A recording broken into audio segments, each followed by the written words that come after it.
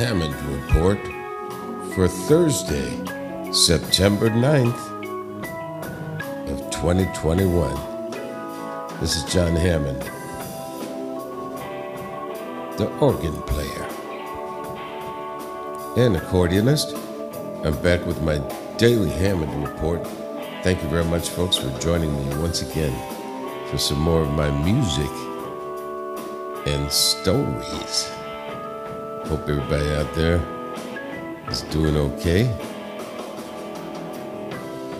I got back from a gig yesterday to some unbelievable news that the Winter NAMM show and the Summer NAMM show have been both moved to 2022, June 3rd through 5th in Anaheim, which means no return to Nashville, at least not next year.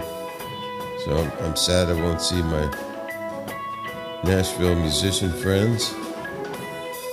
And that's a very unusual move, so I'm waiting to hear some more about that. But there's definitely set in stone now, and I got that confirmed by Joe Lamond, the president and CEO of NAMM, who personally verified that with me yesterday. So, as Joe Berger wrote back to me, he said, canceling hotels. Yeah, well, this is a tune that I pulled out for the first time at a sound check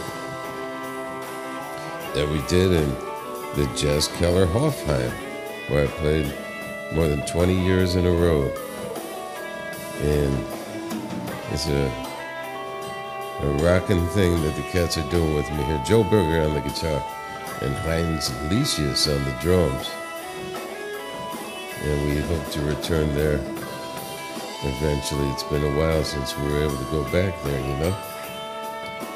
And let's see what else is happening. I got a rehearsal today, a big one with Mark Baum. We're going to do a duo thing. We haven't done this for a long time, with accordion and clarinet and a great flute player and saxophone. And also,